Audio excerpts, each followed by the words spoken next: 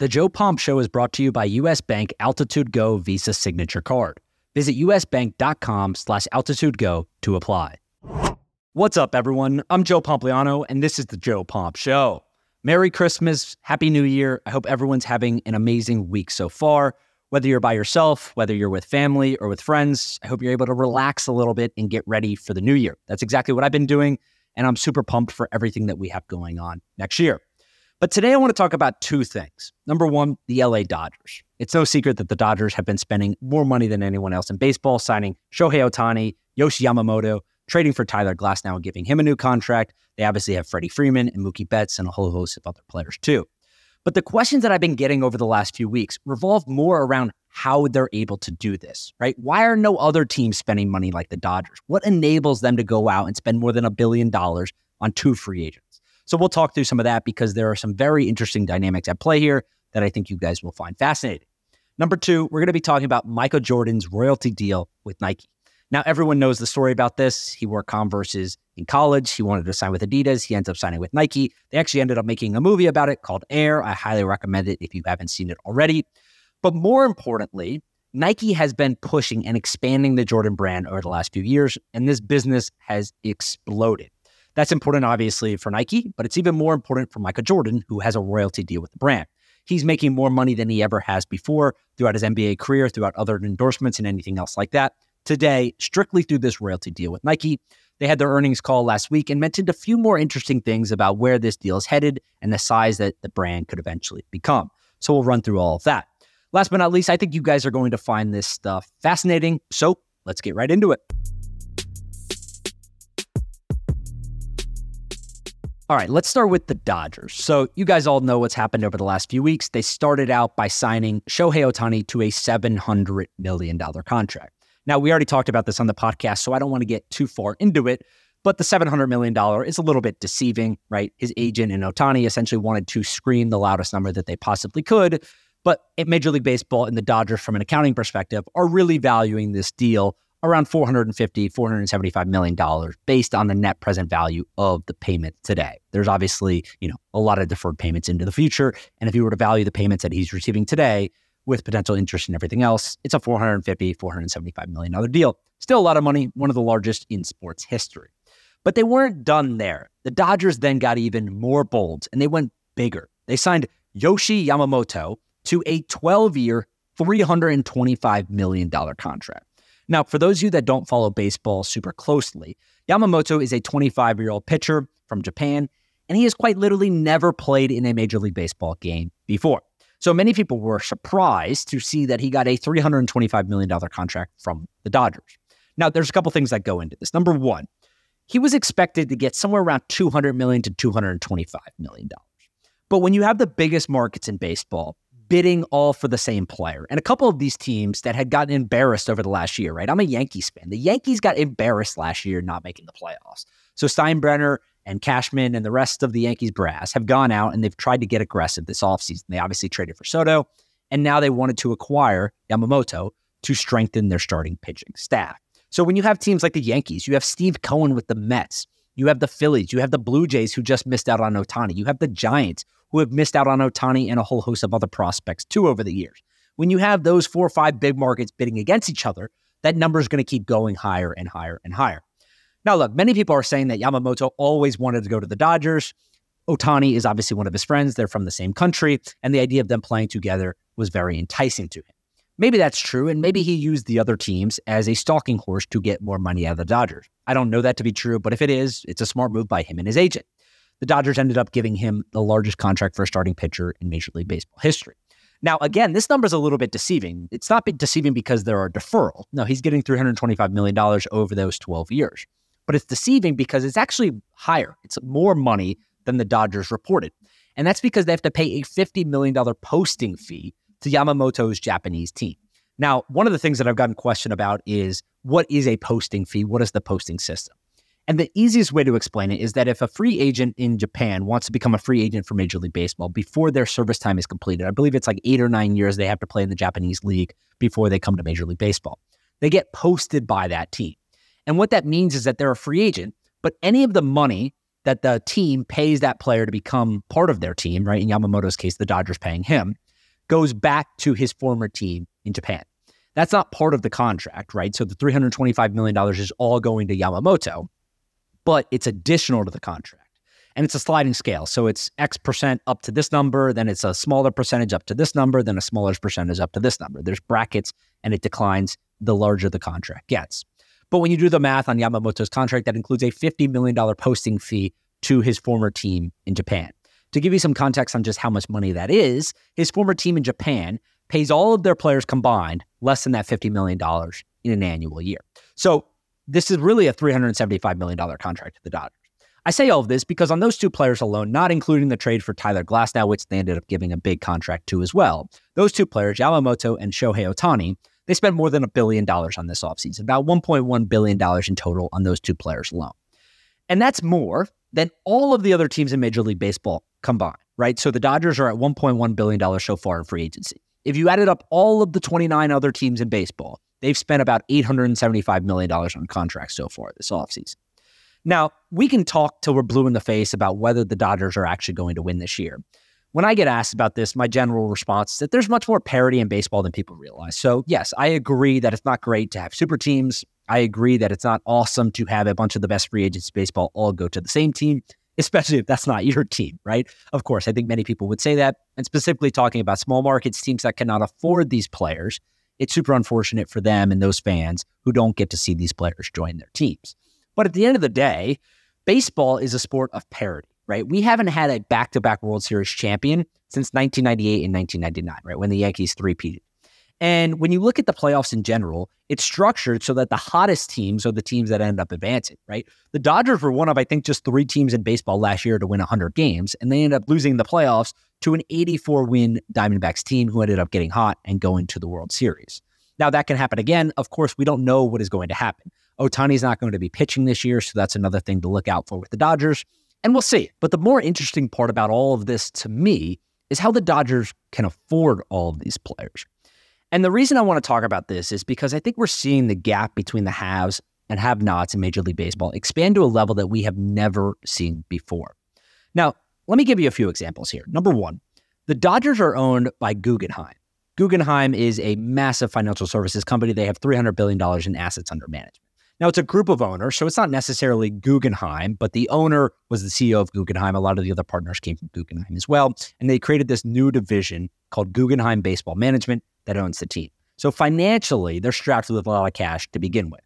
Number two, they make more money than any other team. I mean, they've led Major League Baseball in attendance for the last 10 years. I think they had 3.8 million people visit games last year, so they make a ton of money. Number three, it's really their local RSN, their local media rights contract that's allowing them to do this. So as you guys know, teams make most of their money off media rights. In Major League Baseball, there's the national media rights contracts, right, where you see Sunday Night Baseball and you see games on Fox and even Apple and other places like that. That's done at a national level. But since there's so many games, 162 games, all of these teams have local media rights contracts that are with their local broadcast partners that allow the people that live in those areas to see all of the games. This is the Yes Network, this is NESN, this is Sportsnet LA for the Dodgers. Now, the reason why this is so important for the Dodgers is because where all of the other teams are struggling right now because RSNs have faltered, a lot of them are going bankrupt, the Dodgers have one of the strongest deals in all of sports. Now, to give you guys a little bit of context here, they're guaranteed to be paid an average of $334 million through 2038. So over the next 15 years, they're going to get a check on average every single year for $334 million from their broadcast partner for their local regional sports network. The reason why this is so big is because they charge the most for their affiliate fee. They have an estimated monthly average affiliate fee of $6.48 per subscriber per month, right? So if you have Sportsnet LA on your cable bundle in LA, you're paying an average of $6.48 per month for that package. Now, that's more money than anyone else in baseball except for the Yankees. The Yes Network is slightly more expensive at $7.27, but it's significantly more than the average, right? So again, the Dodgers, their affiliate fee is $6.48 per subscriber per month, which adds up to them getting paid $334 million annually through 2038. But the average for an RSN, for a regional sports network across Major League Baseball, is just $3.53, right? So we're comparing something that's roughly double what the Dodgers get to something that is significantly smaller, about half as big, with all of the other Major League Baseball teams. Now, one thing to keep in mind here is that there is revenue sharing across baseball. That's where the teams that make the most money put their money into a pot, and half the other teams take money out of that pot to make the teams a little bit more equitable. But that's only about 48% of the revenue. That includes things like ticket sales, regional TV money, concessions, parking, everything else like that that's done on a local level. The thought process behind this is that it takes two teams to make a baseball game. And while that's by and large true, the majority of this money is coming from the biggest markets in baseball, while teams like, we could talk about the Marlins, the Blue Jays, the Brewers, the Rockies, the Twins, the Royals, the Pirates, the Padres, the Indians, the Reds, the Rays, the A's, the Orioles. Those teams have much smaller media rights deals. We'll call it anywhere between $20 million annually to $50 million annually, compared again to $334 million annually, average for the next 15 years. So the Dodgers are making a whole lot more money than the rest of the teams, and that's how they're able to afford some of these players. But another thing to add in here is the type of player that they're getting. There were 70 to 75 million people watching Shohei Ohtani's press conference introduction. Now, a lot of those people were obviously in Japan. He is very, very, very popular there. And when you add Yamamoto, another Japanese teammate of his that won the World Baseball Classic with his, it makes the country of Japan, their favorite team de facto, the LA Dodgers. So that's obviously incredibly lucrative for the Dodgers.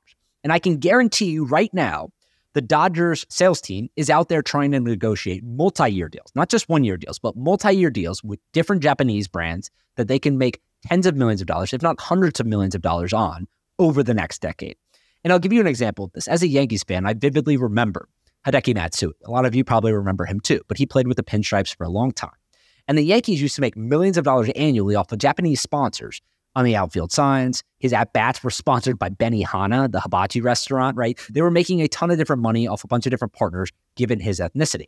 The Dodgers are going to do the exact same thing.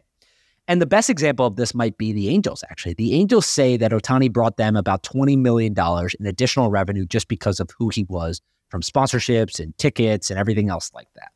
Now, he's only moving about 30 miles away to go play for the Dodgers. But if you looked online, you wouldn't have ever known that he was near LA. I mean, they're bringing him out to the Rams game. They're on this big press tour. Everyone's excited. It's like he just arrived in LA. And that just shows you how much bigger the Dodgers are than the Angels. That $20 million number, I could easily see becoming a $50 million number or a $60 million number based on how much bigger the media market is in LA compared to Anaheim. Not only that, the Dodgers had 3.8 million fans at 10 games last year. Again, they've held the number one spot in attendance for the past 10 years, but that will surely cross 4 million fans this year, which would be a colossal number. I mean, that would be absolutely gigantic. You guys have also seen the jersey sales. Now, one of the interesting things with the jersey sales is that the online jersey sales are split between all the teams and all of the players. So Ohtani and the Dodgers will not make nearly as much money off of that as many people expect.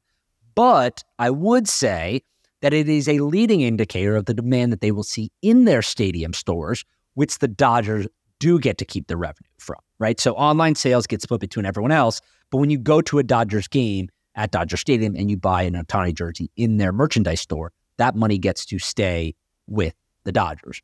So again, there's a whole host of different things that make this possible, but if you had to dwindle it down to just a couple different things, I would say, one, they're owned by Guggenheim, who has $300 billion in assets under management. Number two, they make more money than any other team off ticket sales, off sponsorships, off of merchandise and everything else. Number three, these players, we're talking about Ohtani, Yamamoto, et cetera, are going to bring tens of millions of dollars in additional revenue on top of their league-leading revenue already based on who they are, their name, their ethnicity, and so forth. And number four, their RSN, their local media rights contract, is absolutely massive. It's a 25-year deal worth $8.35 billion.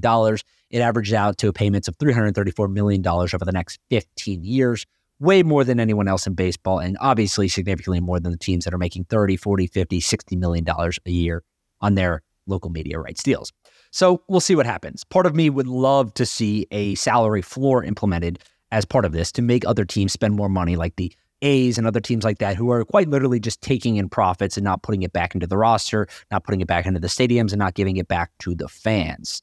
But that might be a pipe dream at this point. There's no indication that Major League Baseball is going to be doing that at any point in the future, although I would argue it would make the product significantly better than it is today. All right, let's take a quick break before we get to our next topic about Michael Jordan and his royalty deal with Nike. This episode is sponsored by U.S. Bank. If you ask me, nothing goes together quite like food and football, especially in the fall. College football on Saturday and the pros on Sunday. And the US Bank Altitude Go Visa Signature Card provides the perfect way to earn rewards, whether you're watching your team with other superfans at a local eatery or in the comfort of your living room. I know me personally, there's nothing better than sitting at home on Saturday, watching college football all day long and ordering some delivery. You can earn 4 times points when you dine out or have food delivered. Plus, you can earn 2 times points at grocery stores, which is great if you're tailgating at the stadium. Even getting to the game can be rewarding, as you'll earn 2 times points at gas stations and EV charging stations. Go to usbank.com/altitudego to learn more about how you can earn 20,000 bonus points, or $200, if you spend $1,000 in the first 90 days of opening your account. Score big with the US Bank Altitude Go Visa Signature Card. Visit usbank.com/altitudego to apply. This is a limited time offer. The creditor and issuer of this card is US Bank National Association, pursuant to a license from Visa USA Incorporated. Some restrictions may apply. All right, let's talk about Michael Jordan's royalty deal with Nike and how these two have worked together over the last few years to build the Jordan brand into one of the world's biggest sportswear companies. Now, I don't want to hash out all the details. We know kind of what happened with Michael Jordan and why he ended up with Nike. He was wearing Converse in college, but when he went to the NBA, he wanted to sign with Adidas. Adidas ended up not signing him because there was a bunch of dysfunction in the brand at the time. He ends up signing this deal with Nike at the behest of his mother, and it goes incredibly well. He gets a signature shoe called the Air Jordan 1. They were projecting to bring in about $3 million in sales over the first 3 years, or they actually had an out in the contract with Jordan. But instead, Nike ends up doing over $125 million in sales in year 1 alone. Fast forward to today, and the Jordan brand is one of the biggest companies in all of sports, irregardless of brand name, brand existence, anything else like that. Now, a few years ago, the Jordan brand in 2018 was doing $2.8 billion in annual sales. The majority of that was coming from shoe. That's what they're known for. But the Jordan brand saw this opportunity to expand on the IP that they've built with Michael Jordan over the last few decades. And that's exactly what they've done. They really pushed the brand over the last few years. We're talking more shoes, more releases, more streetwear. They're going into golf. They're getting really aggressive with women's clothing and kids' clothing and other categories like that. And as a result, the Jordan brand has exploded. They went from doing, again, $2.8 billion in annual sales in 2018 to $3.1 billion in 2019 to $3.7 billion in 2020 to $4.8 billion in 2021 to $5.1 billion last year. And in 2023, they did $6.6 billion in annual revenue. Now, again, over the last 6 years, that means they went from doing $2.8 billion in sales to $6.6 billion in sales.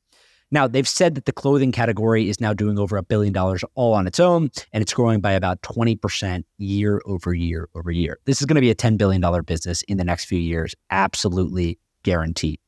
Now, the most fascinating part about this, of course, is that Michael Jordan has a royalty deal with Nike. It's said that when you blend all of the agreements together, he takes home about 5% of all sales with Nike. That means he made $330 million in royalties over the last year with Nike alone. To give you some context on just how much money that is, Michael Jordan made about $94 million over his NBA career. $94 million. He's now making nearly 4 times more than that annually just from his Nike deal alone. Nike also says that the Jordan brand is on a clear path to becoming North America's second largest footwear brand. That means that they would be just behind Nike when it comes to selling shoes, but they would be ahead of Adidas, Puma, New Balance, and everyone else. So let me say that again. Nike says that the Jordan brand, if it was a standalone brand, would be the number 2 largest footwear brand in North America in the coming years, ahead of Adidas, ahead of Puma, ahead of New Balance, ahead of Asics, ahead of everyone else in the shoe business in North America. That's how big the Jordan brand has gotten over the last few years, and no one has benefited more than Michael Jordan. Now, many of you, when I tweeted about this and posted about this on LinkedIn the other day, came back and said he needs to thank his mom. And I think there's a little bit of confusion on this, and I don't necessarily want to be the bearer of bad news. But the movie Air is not necessarily accurate. And let me explain. So we all know with Hollywood, specifically with sports movies and movies that are based on true stories, some of the details are incredibly accurate. And some of the details are incredibly inaccurate and are embellished for the screen, right? For the production of the movie and for the enjoyment of everyone else. And the Air story had a lot of embellishments in it. And there's this great post by a guy named Scott Reams.